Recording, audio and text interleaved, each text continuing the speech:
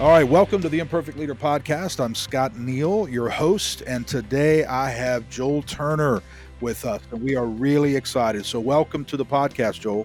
Thank you. Great to be with you here.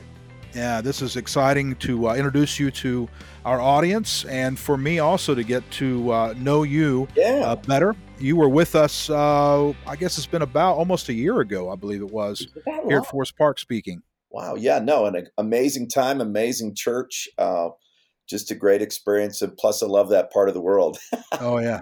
Well, I know you have a lot of friends here, and I know whenever we mentioned that you were coming to speak, a lot of people were just like, oh, that's awesome. I got to go hear Joel. Unfortunately, I was out of town. I was in South America doing a outreach trip there, leading a team, Right. but you were here, and I heard so many positive things about your time with us. So we look forward to maybe having you back in the near future.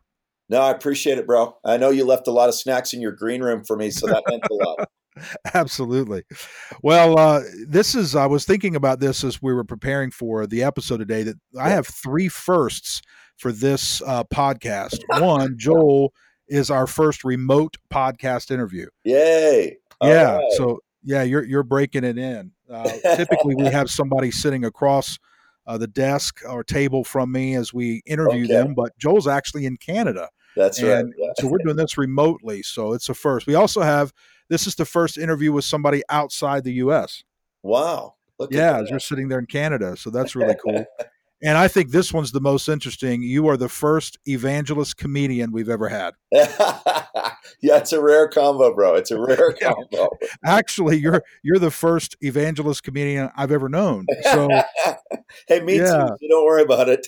Yeah, we're gonna get into that, exactly what that is. I also noticed on your Facebook page that you are an evangelist comedian with impeccable hair. You know, I try to do a lot with my hair. I did a perm just for our radio show today. And so I appreciate the noticing of that because that means a lot to me.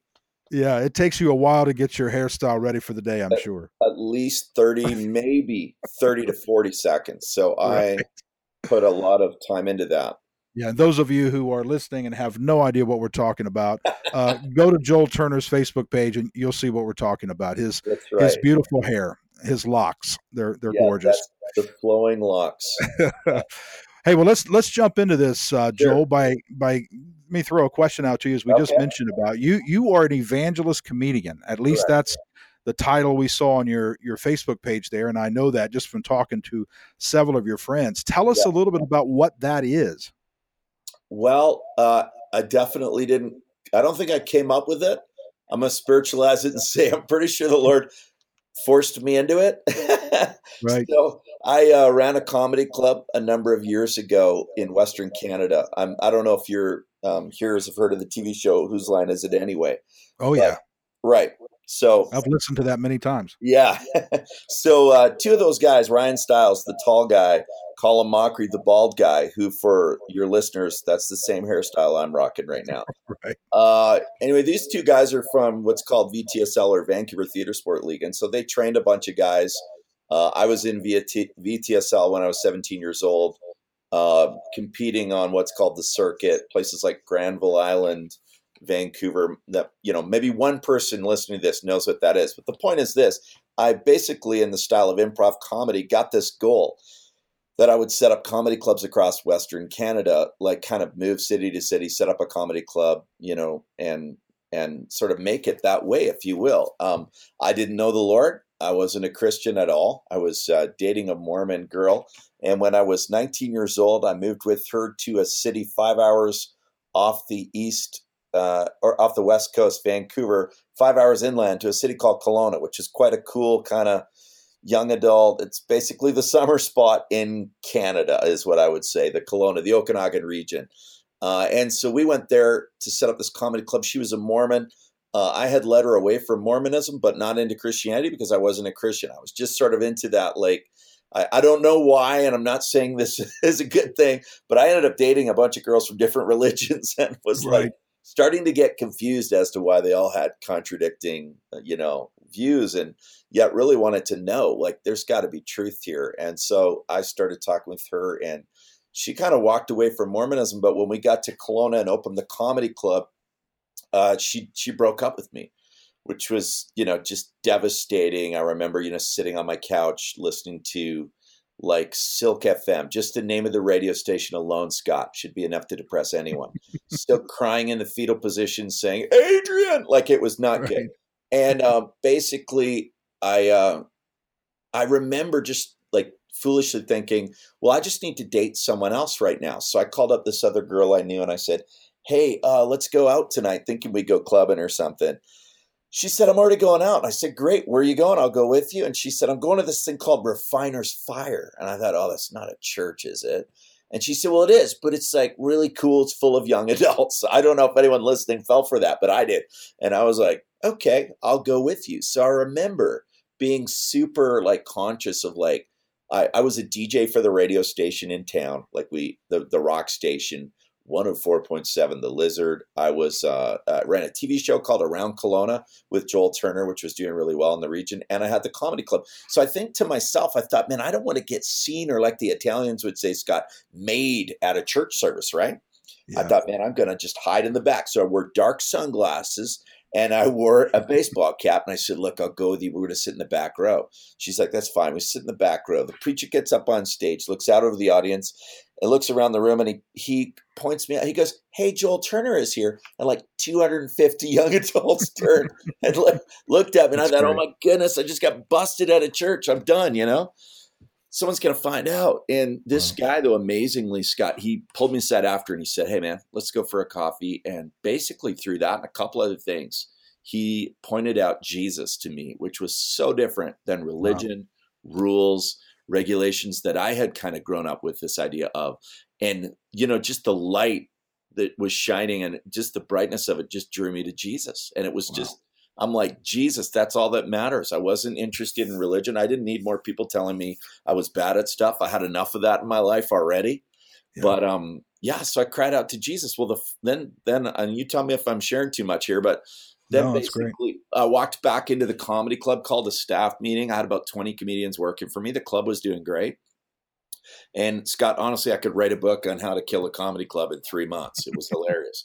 I sat them all around. I said, guys, listen up. I just became a Christian. We should all become Christians right now, which is really the first way to kill a comedy club.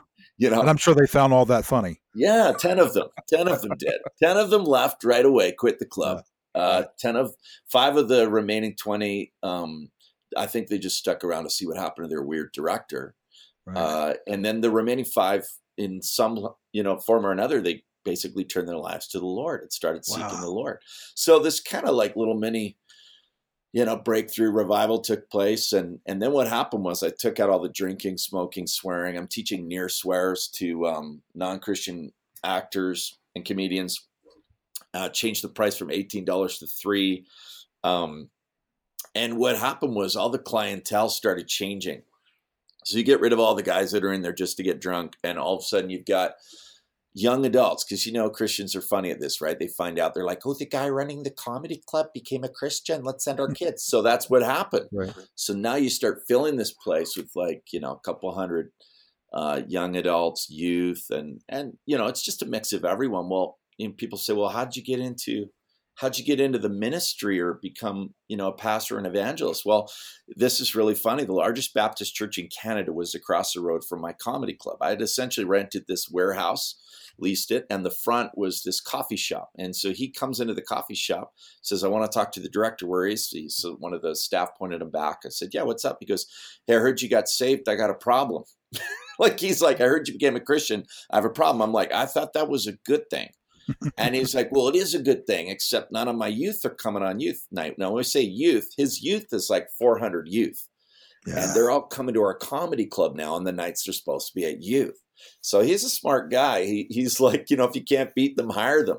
So basically he hired me as his assistant youth pastor. That's how I got into the ministry, bro. That's amazing. Yeah, it's pretty crazy. Yeah. Well, tell me a little about your childhood. Did you grow up in a religious home? Was it something that you were going to church each week or what?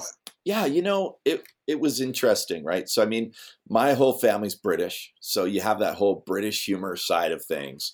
Right. But from the time of being a small kid, my parents, first off, Yeah, comedy and definitely religion were a part of our family. My dad was a traveling minister. My mom still today is probably the most godly person I know.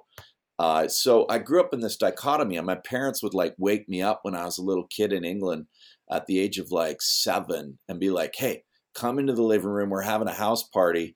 Come do comedy and do, impersonations for like British accents were a big thing back then. They were like, come do Yeah. some British accents for the people in the house, right?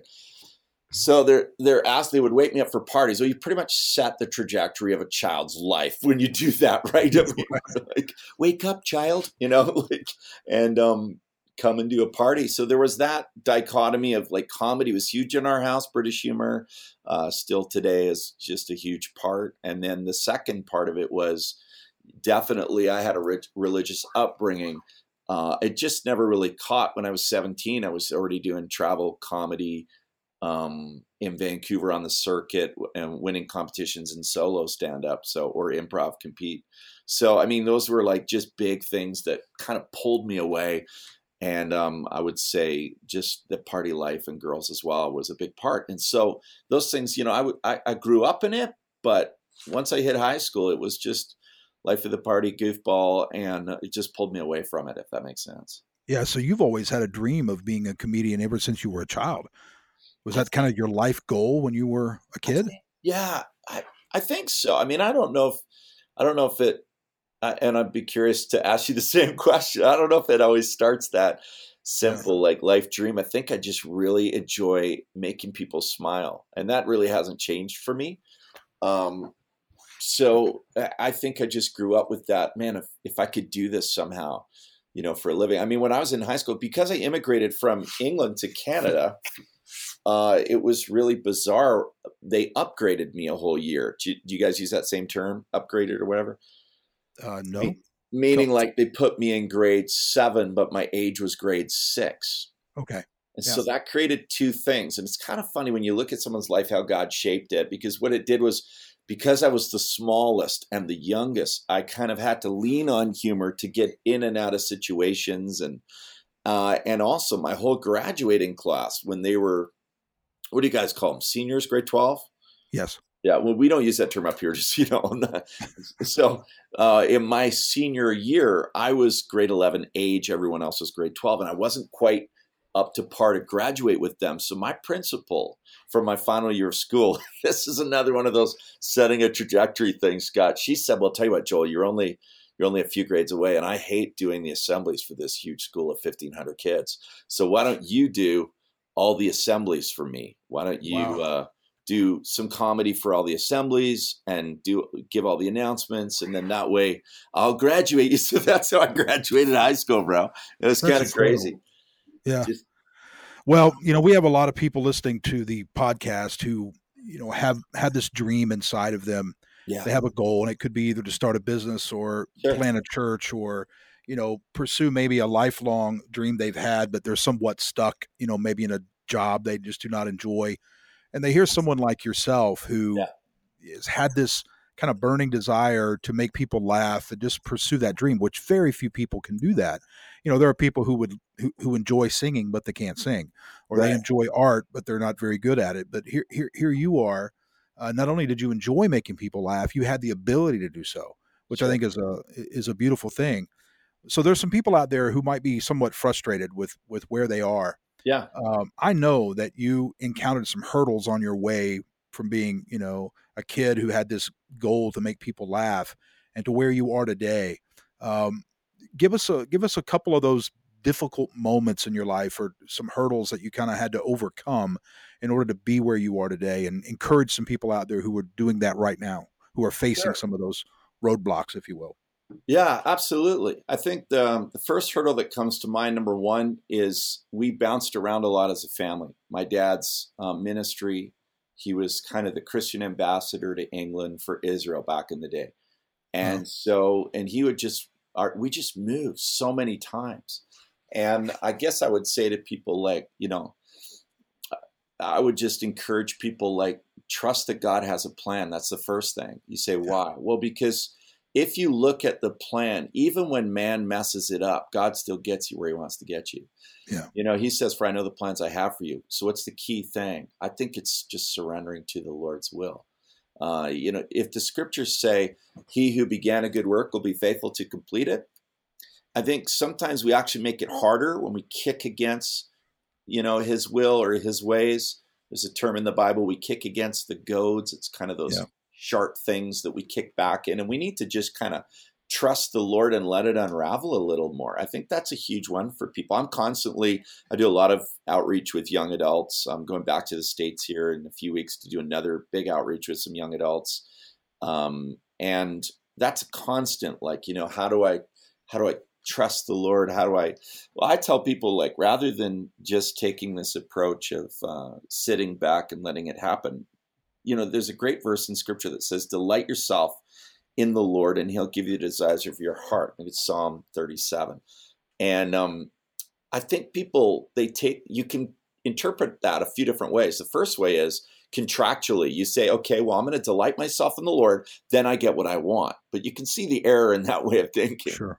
And I think we've all done it. It's like this Mormon girl that I was dating was probably the first big explosion of any grand size when I was 19, because I thought I was going to marry her.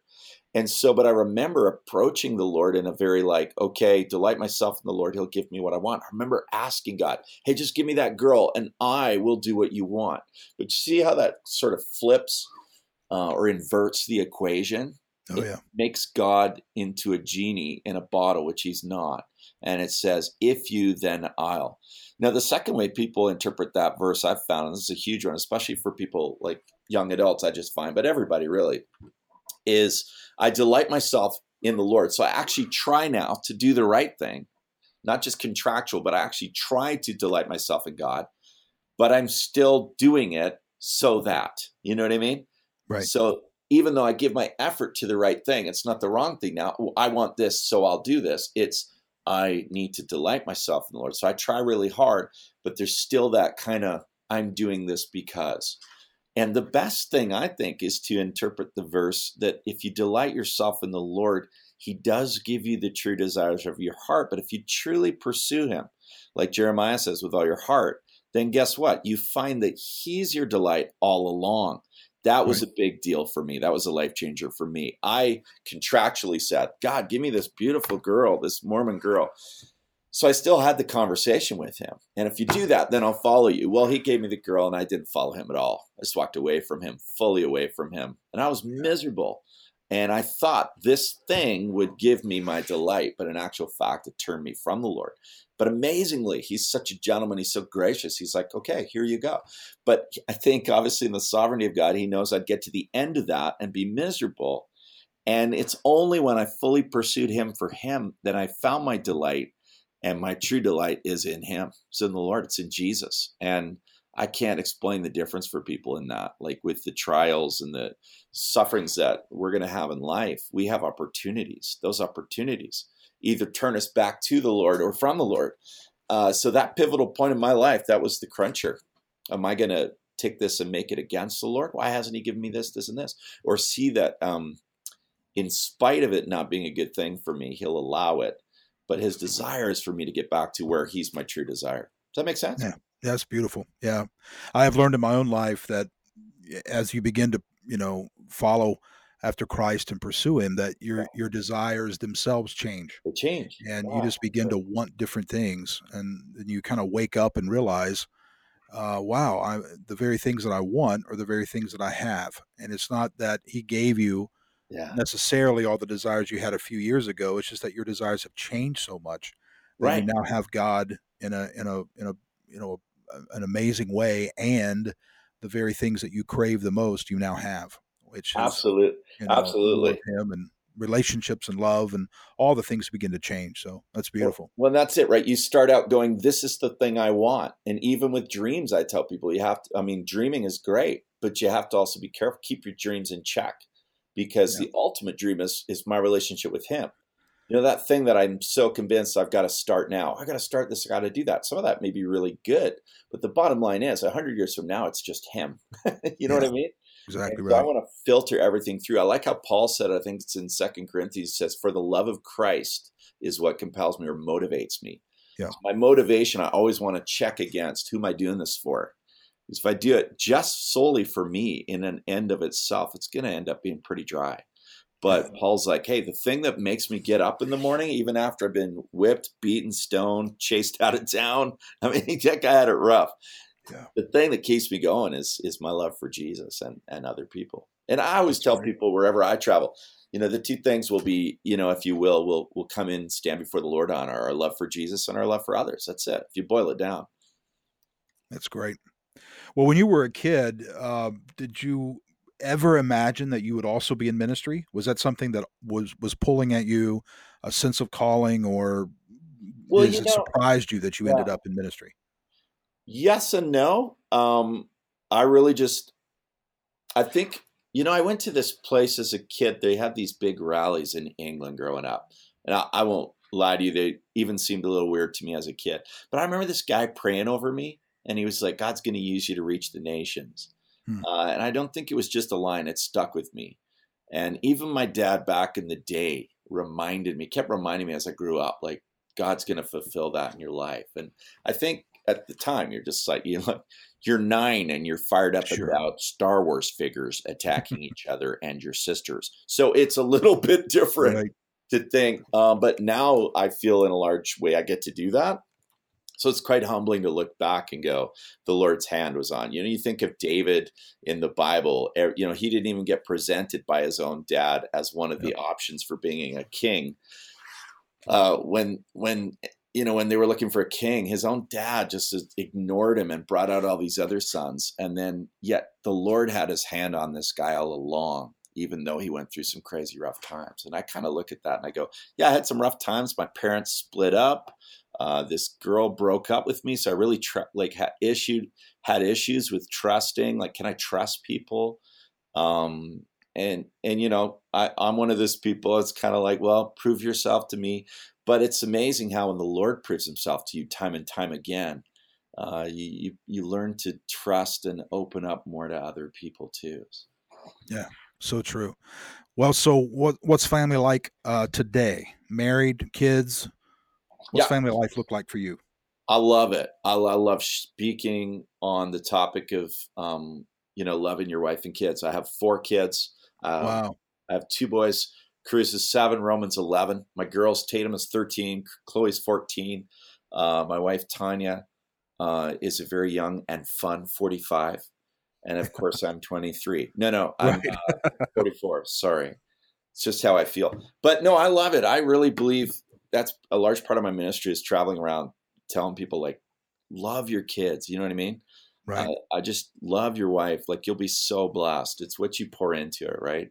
So, I mean, family life for us is super fun in the house. I do a lot of crazy things to try and, I encourage people all the time, have fun with your kids. You've only got them for a short amount of time. Well, it's I so mean, true. truly, anyone listening right now, do this the next time you go through drive-through. And I'm going to try and be culturally sensitive because we don't have Sonic up here, but you guys have Sonic down there, right?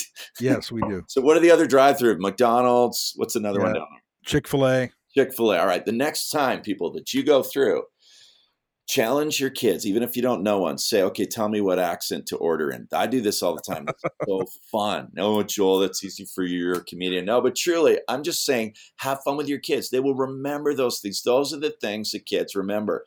You Right. you want to really mess up the person at the drive-through. You order it in one language, pick it up in another, and that they just look at you like, what just happened here? So, Man, that'll be the things your kids remember, though, 25 years from oh, today. I can't tell you, man. Just having fun. I also tell people, like, give your kids rules. Kids needs rules, just like we did, right? Yeah, But at the same time, be willing to break them like crazy every now and then. So that's right. randomly and not scheduled, like I don't want to oversell this. So I'd say probably every 6 months, I'll go, okay, it's daddy night and there's no curfew. We go to the basement. My wife goes to bed. We go to the basement. The rule is you have to stay up all night, watch video, play video games, Right. watch movies and eat junk food, and it's just, they tell their friends, they tell their friends' parents, oh, my dad does this. And you just, I love that verse in the scripture. I think it's in the Psalms where he says, children are a heritage from the Lord.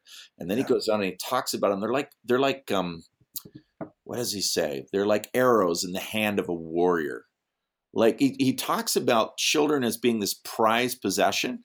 And I am notoriously bad at this, as I'm sure some of your listeners are too, but maybe it's just me. But we look at things and we go, well, my business, my career, those are my prized possession. But the Bible says it's your kids.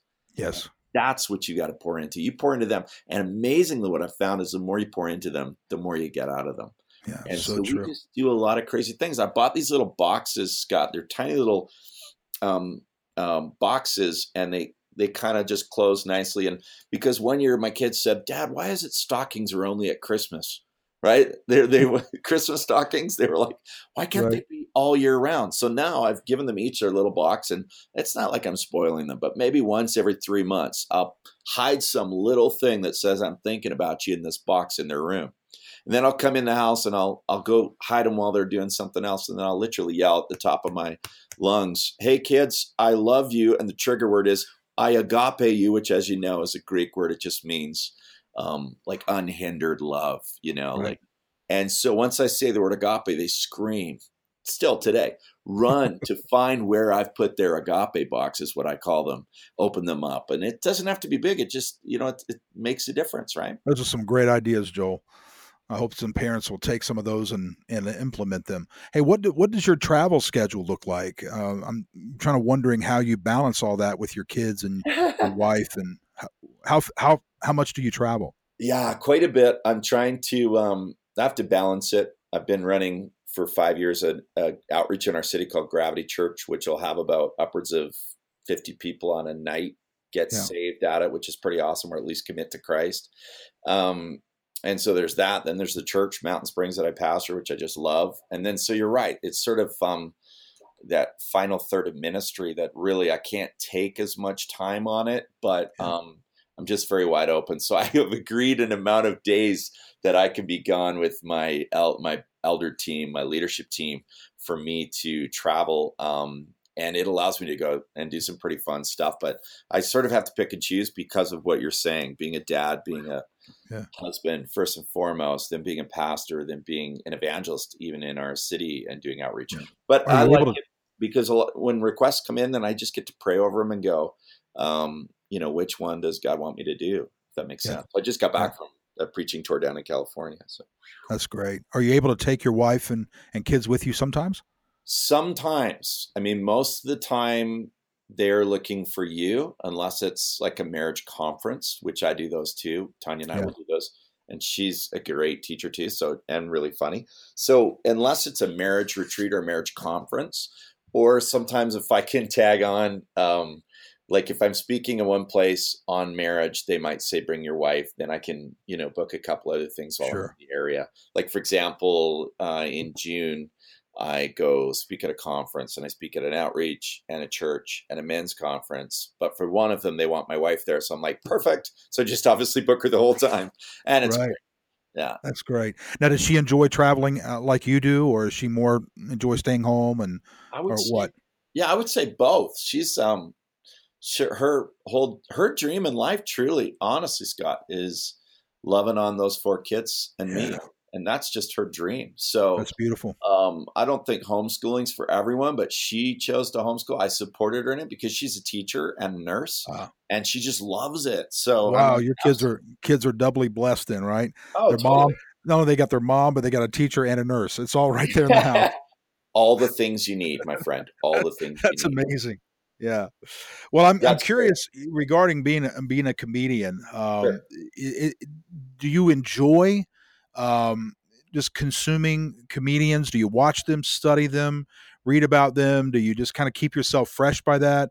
Or maybe what's your take on the kind of comedian landscape today? I would say, look, I love comedy. I just finished writing a book on what makes something funny, like comedy and humor. So I absolutely love it. The last book I read, I just finished writing a book, but the last book I read, obviously was for the book, was called The Humor of Christ by Elton Trueblood.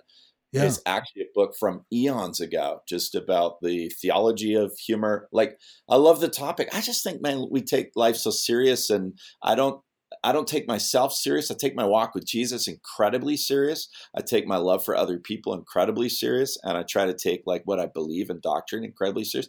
But myself, I mean, that's just where people are pretty tight wound these days, and myself included. So I think my heart is just to use humor to break down walls. It's an ends to a means. It connects with people. I get the privilege of leading a lot of people to Jesus, praying with people to receive Christ. Inevitably, humor for me is a tool to break down walls, because Yeah. people just have these walls up, and if you can laugh along with them and go, "Hey, look, we're both kind of like, just simple people here trying to get by," but look at some of these things. I find that God's really used it to break down walls. That's great. So, but I love it. I'm a student of it as well. And I'd say anyone today notices if they turn on Netflix, which we have in Canada, by the way, Scott, just want to say that. Oh, great. Yeah, the Zambonis just came across and connected it to the Now, electricity we recently got in our your igloo. TVs, are they in color? Just now. Thank you for asking. It was painful for several years, but I'm sure. yeah. So no, but I'd say if you look at Netflix, they're going to show you just by that culturally that people connect to comedy, comedians, humor, Oh, um, yeah. and they are the big sellers of the day. They're the big communicators. And I could say that even as a pastor, it's like Yeah. the communicators of the day are comedians. So Hey, let me ask you, yeah, what do you think is something pastors could learn from comedians? I mean, obviously humor, but I sure, think some pastors are way too, serious, too, yeah. as far as communication, their speaking abilities and skills. What's something, one or two things that you think pastors could really do well if they would just learn from comedians? Yeah, and I'm not a real book promo guy because nobody could actually buy my book right now. It's at the agent Oh, going through. okay. But the I was book going to is, ask you about it, so I was curious how we could get a copy. yeah, no, absolutely, and I'll get you one as soon as they come out. My gift to you. But honestly, the whole book is based on this. So get this picture, if you will. Go back, jump back with me 20 years to when I got saved. I was a 23-year-old Christian comedian. So I'm excited to go walk into this big church in town, right? So I go sit down in the audience with a couple other Christians who just become Christians. And the pastor gets up, and no disrespect, because it happens to all of us. And uh, even as a comedian, there's still components of comedy that you're wanting to develop. He gets up, he makes a joke. And I looked at the other two guys and I said, "Oh, he just broke the rule of threes." Hmm. So this is where, I mean, I had an idea for a book when I was 23, because I thought, man, every pastor, most pastors, we would have to say, use humor or comedy to some degree, but you'll never find humor offered at a seminary. And I'm not even in the book, I say this, I'm not even suggesting you should have a course on comedy. I'm just saying if you're all doing it, then why not get some Yeah, help? That's the that's idea of great. the book. The book Man, is, I'm looking forward to getting your book. yeah, it's called Humor for Dummies, dot, dot, dot, and Pastors. Uh, So they're not one and the same? no, well, they might be. It depends on the day we have, right? That's But right. yeah, the opening chapter says, and if you'll forgive the language because it's not as harsh up here in Canada, but it says basically um, pastors suck at humor, and I am one. That's basically my opening line Right. because Your it's book will be available through Amazon, through different booksellers? yeah, it'll be once it's out. It's just at I've got it in with a really good agent right now, so it's a working title, but I think that's the title they're landing on, and Yeah. we'll have to see. But the general idea is I'm going to go after something then even in the non-Christian comedy world that is not challenged, which is this idea that this notion you can actually grow in humor, and I really believe that you can. Take the Marx Brothers when they started out. They were the ones that said you can't learn comedy and grow in humor. But if you actually take the Marx Brothers themselves, what you realize is the first few shows they did were horrible. And their mom took them around show after show until they got good. So Hmm. even their life disproves what is considered a non breakable idea in the world of secular comedy, which is you can't grow in comedy. But my book goes after that humbly and says, look, I believe you can. And here's some principles. So it's kind of it's in three parts. It's like part number one, what makes something funny, which has my testimony in it, and then part two, can we grow in that, and then part three, how do we connect that to the gospel? In other words, what's the point? Because if it's just comedy for comedy, there's no point. If that makes sense. So good. That's that's interesting to me to read that and learn that. So looking forward to it. Well, tell me a couple of your favorite comics. Sure. Christian, obviously, when I'm recommending non-Christian comedians, I have to be super careful Oh, because sure, I I, understand, but just somebody you find extremely, they're just talented. They're just good. yeah, Their I ability mean, to communicate, I mean, etc. I can, it's a history walk for me. I would go back as far as the first comedians that I was watching growing up were obviously Monty Python in England. Those Yeah, guys, John Cleese, those guys are brilliant. And then a bunch of shows in England that nobody's really heard of, like Open All Hours, Only Fools and Horses. But then guys that I back in the day I respected, and I have his book. Mike Myers was really quite, again, before I knew the Lord, I was like, wow, here's a guy. Think about this. Grew up in England, learned comedy, moved to Canada, did comedy, and then went into movies. So similar story, minus the movies and stardom and popularity and all the rest and talent part. But, but I identify with that. But then modern, like if somebody says, hey, Joel, what's a good, like clean comedian? Man, Brian Regan is just killer funny to me. Hmm. Yeah, He has a special that you can watch on YouTube for free. It's like 53 minutes long. There's a ton of guys. I don't even know if I could stop giving you guys. sure. Brian, but I mean, Brian Regan's great. Stephen Wright, have you heard of him? I have heard of him, but I'm not familiar So enough. in the book I described, there's really generally in the world of comedy, there's two styles of humor that people ascribe to. It's called low humor and high humor. One is not better than the other. They just describe high humor as more humor of wit, which is more a set like you'd say it's more germane to like British humor, dry wit, Right. turn of phrase. And then low humor, which I would call more Canadian / North American humor, stuff like Dumb and Dumber, you know, Jim Carrey, which is more physically based humor. Chris Farley back in the day. I don't know if you ever saw him. He was one of my Yes, I did. favorites. So I think most comedians. I'll tell you this. This is funny. When most comedians would apply for a comedy club 20 years ago, I would sit down with two other comedians and we'd interview them and we'd ask them, "Hey, tell us a couple of your favorite movies." If they didn't list Monty Python, Search for the Holy Grail, Chris Farley, Tommy Boy, or Dumb and Dumber, if one of the three of those, because those were very prevalent in that time, weren't listed, they didn't get a second audition. That's how crazy we were about those guys. So, Yeah, that's great. Well, hey, if you could sit down with maybe a rising comedian today, um, things that you've learned over the time, what would you say to them? well, the first thing I would say, like, I mean, I really have a heart for comedians, so I Yeah, inevitably people try to connect you with other comedians, especially as you do more shows and things like that. So quite a bit of work in California, so I end up bumping into them inevitably. But the bottom line for me is, man, I was a guy that was just very empty. I would just get tired of making people laugh. And then at the end mm, of the day, feeling this void, this emptiness, like, why isn't that enough? So now, if ever I meet them, I mean, there's two perspectives. One is if I'm meeting them first, I mean, I love to just connect with comedians, and inevitably, comedians always they have this kind of funny thing where they try to like out funny the other guy.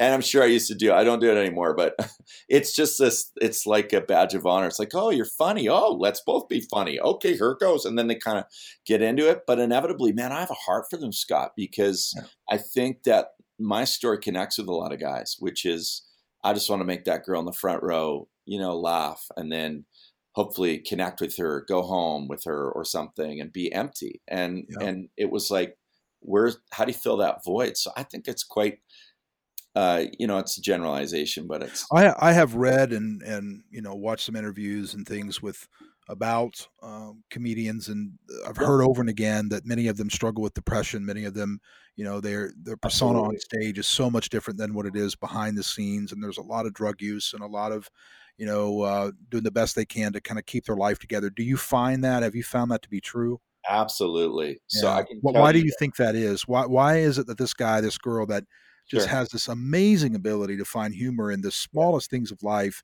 but yet they struggle so much behind the scenes? What's the deal from your perspective? Well, it's really interesting. In the interview phase, when you're trying to interview comedians to work for you for your comedy club, I found a correlation between them. I don't know if I could say it's exhaustive, but what you found was a lot of them moved a lot. Interesting, not all of them. So that means they're constantly adapting to new environments.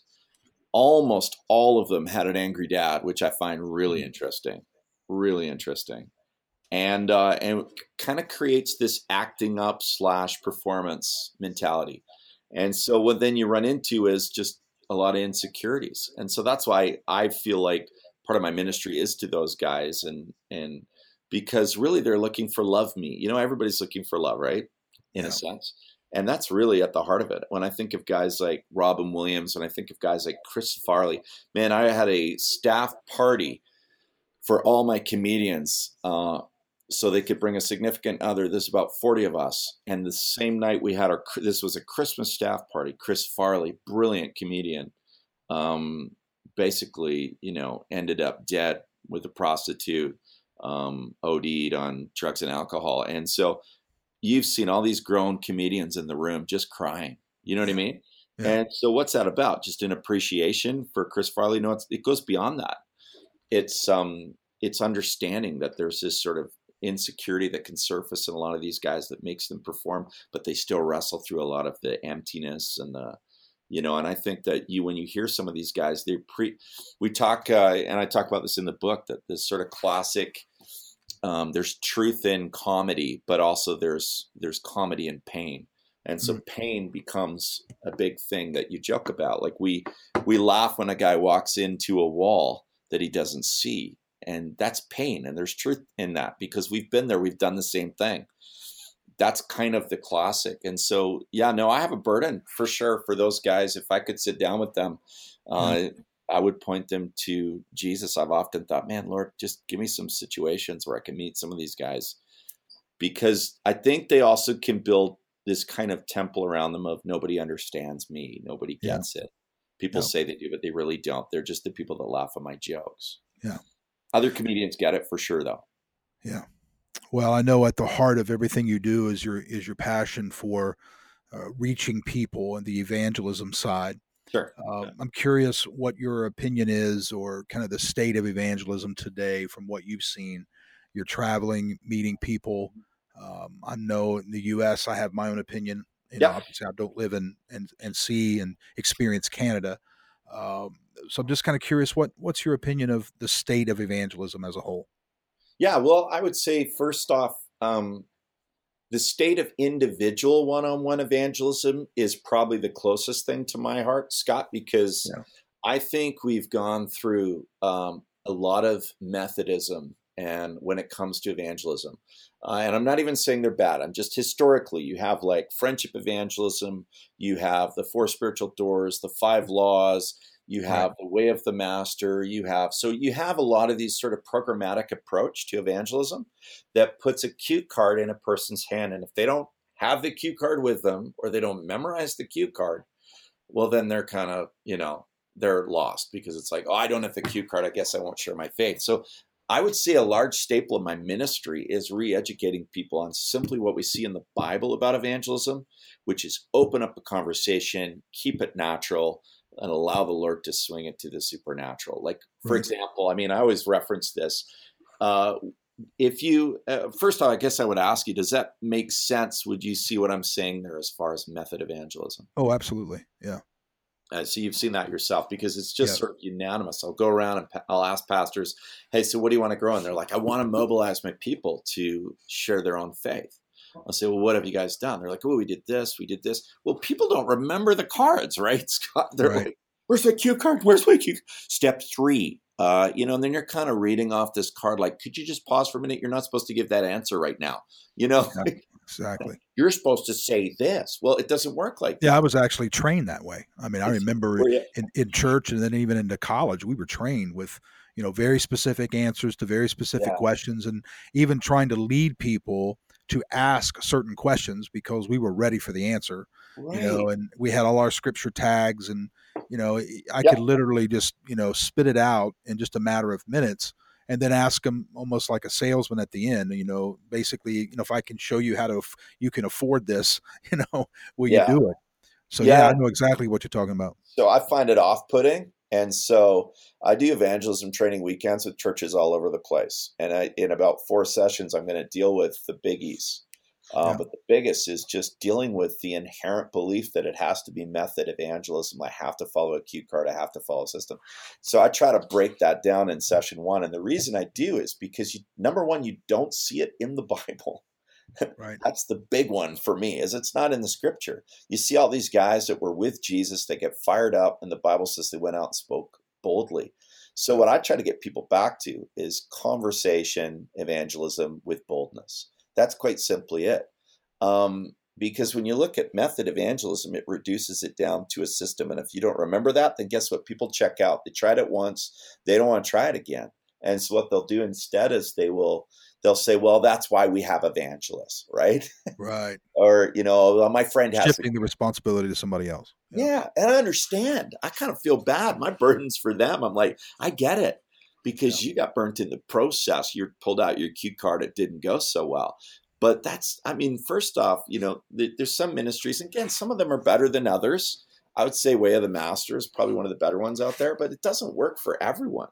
And that's my big emphasis is in ministry. When you look through the Bible, no two people find the Lord the same way. They don't. And once you try to take a passage and go, oh, look how he did this, he did this, he did this, and you make it formulaic, now you've locked people into, I must know this system. Whereas I think if you're just led by the Lord, open your mouth with boldness and love these people and starting the conversation, you're going to find the words are there that are way better than anything you can get on a cue card. Right. So I work on things like that, how to have that conversation, things like keeping it natural. Because of our background, a lot of times Christians, when they share their faith, they're so insecure that they feel I've got to win an argument. I've never led anyone to the Lord through arguing them into the kingdom.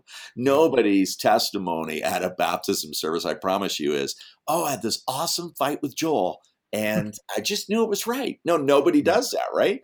Who's going to step up there and say, yeah, and we were in this mighty battle. I hated his guts. And then something happened. The light went on. It doesn't work that way. So I think that just the simplicity of keeping it natural, starting conversations with people, like take Jesus, for example. I mean, it's so obvious when he meets the woman at the well, what does he use to converse with her as this topic starter? Water. When he's talking with fishermen, what does he talk about? Fish. So why do we end up in conversations going, have you ever been washed in the blood of the lamb? Like it's just so warped, right? And people just look at you like, yuck, what? Because it's unnatural. It's not taking your natural surroundings and just having a conversation. Yeah, so good. Do you offer ongoing training at your church? Or if you don't, how do you go about training people? Or yeah, I do some training at my church, but like anything at your own church, it's like, it's pretty common for my people to get fired up about this, but most of the time the training that I do is outside of the church because everybody in our church has been trained on it quite a bit, if that makes sense. So we started an outreach in the city and they're used to bringing tons of people out and we've seen some pretty cool things that God's done. But no, now, of course, that once I was doing Gravity for a few years, people started asking, how's that work? How are all these people getting saved? So you end up traveling around and just training other churches. That's really a big passion of mine. That's awesome. Well, hey, just a couple more questions, Joel, and I appreciate so much your time and your your pouring out of information in your life. It's so helpful to people. So just a couple personal questions to get people to get to know you a little bit even more. What is something that is true about you, but people would have a difficult time believing? Maybe it's a hobby. Maybe it's something that you collect behind the scenes, or something you're really passionate about that a lot of people just don't know about. Sure, I'm a professional sumo wrestler. I don't share that very often. I'd rather you don't laugh. I don't share that very often. I wasn't expecting it, so I'm sorry. I believe the visual is hard for people. And so particularly my wife, I tried it once and she asked me never to do that again. No, okay. So what is something about me that might surprise people? Yeah. That's a great question. I battle with the fact that when you travel a lot, this could sound like a big excuse. Now I'm not sending the link to my wife. I'm going to tell you right now. She's not getting this. Don't you dare send it to her. I battle a lot, what I call the battle of the bulge, my good friend. And that is just when you travel a lot, here's the excuse. Ready? Then places like In-N-Out become like In-N-Out Burger. If you guys don't have that in North Carolina, but the reason I say yes to a lot of California bookings is because of In-N-Out Burger and Right. and Jesus, of course. But Right. so yeah, I would say that's a daily battle for me. I'm constantly that's something that maybe I don't want people to know, the battle of the bulge. But Yeah. I work out 4 times a week, but I don't know what it is, but I am incredibly drawn to great food. I assure you, you're not alone in that temptation and pursuit. And let me tell you, I will only do things in North Carolina once a year for that reason, because Yeah, y'all have barbecued. I know. There's Everywhere I turn, there's great food here. oh, Yeah. and come on, what's that breakfast place that I love when I go there? Just up the road from you. Wow, I'm blanking on it. Bellcross Bakery. Wow. Oh yeah, yeah, yeah. Oh my Goodness gracious. goodness. Yeah. When I go there, I mean, I can't tell whether it's the people or the food or both, but I'm in there quite a bit. Yeah, And my wife will say, "You're not ministering anymore. You're just growing." And I'm like, "Honey, I thought growth was a part of the whole thing." that's So, right. That's good. yeah, I mean, All right, other one battle, more other, question, Joel. yeah, yeah. If you could sit down with anyone, past or present, enjoy a meal together, just talk with them, whether they're living or have passed on. If you could have that ability to sit down with somebody, who would you choose and why? Okay, that's a great question. You got one. You got to say kind of outside of the Bible, because probably everybody goes, Oh, Jesus, sure, sure, sure, Jesus. sure. Um, that's a great question. It might seem crazy, but I would probably pick like whoever the top world leader in the day is, Okay. with the sole purpose of hopefully leading them to Christ. And I don't say that Yeah. arrogantly. I would just go, who's the top powerful leader in the day? So I don't really care for a lot of the leaders today, but I Right. would say I would just want to meet with them and share Jesus, because I think of influence. Yeah. And if it was back through history, that's a tough one. Leonard Ravenhill or Abe Lincoln. Yeah. Those are two guys I really. Leonard Ravenhill is a great revival writer.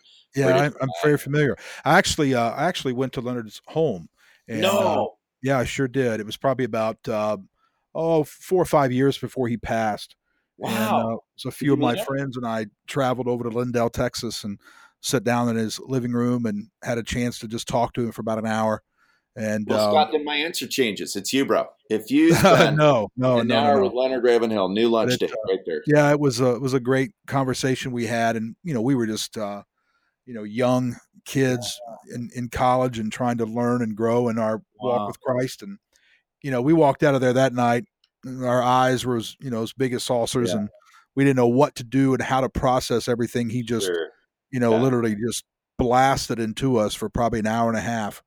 Wow. And it was quite amazing. So I didn't realize at that time the impact Hmm. that he had in his life, but I sure did afterwards, because I began to dive into a lot of his material and Wow. Yeah. just No, he's probably one of my. I mean, I'm a reader. I think like you are too. So I read lots, and I couldn't say that's my favorite author, but he's definitely one of those guys that has shaped my life, especially yeah, in the area of prayer. I would just say prayer more than anything is what I've taken away. So yeah, no, yeah, let me it's flip it great. around and go, what's one thing you got from that time?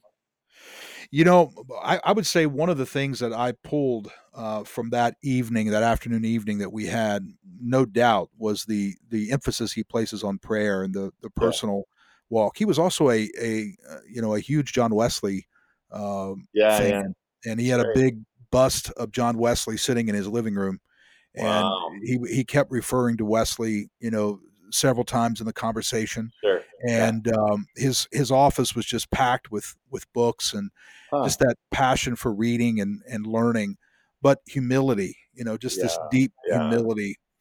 There were several things that impressed me. I was only at that Wow. time 19, I think it was, Yeah. and we sat there. I think four of us had an opportunity to sit with him and talk, and we asked question after question. And then a friend of mine, who the reason we got a contact was because his mom and dad lived in the same town as Ravenhill did, and he got a chance to go Wow. back and pray with him the next day. No way. And yeah, and he told me that Ravenhill would just he got on his hands and knees when he prayed, Yeah. and he would just stay there and just Travail. pray in just a Yeah. beautiful, humble sort of way. So I remember we had, I can't even tell you how long the four or five of us talked about that interview Yeah. Yeah. afterwards. I would say we probably referred to it for maybe a few months afterwards, because it just had such an impact. I mean, he was probably 80 years old at that time, and here we are 19, 20, and he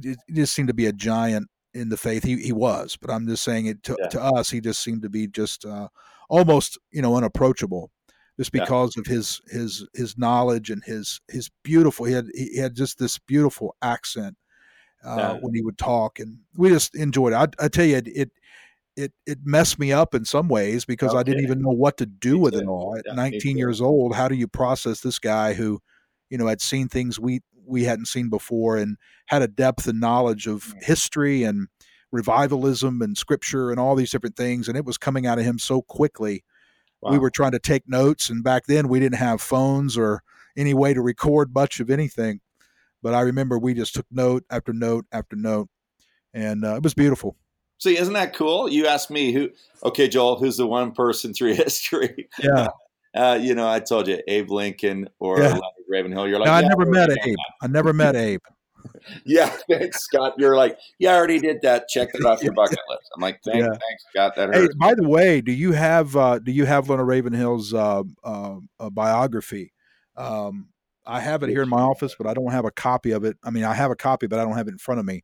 It's probably 450 pages or so. It came out a couple of years ago. No, I did not. Are you serious? Okay. Yeah, I do. Look at us. We're now nerding out on your show, and everybody's listening to it. Bottom shelf right here. Hang on just a minute, Joel. Bottom shelf right here, Josh.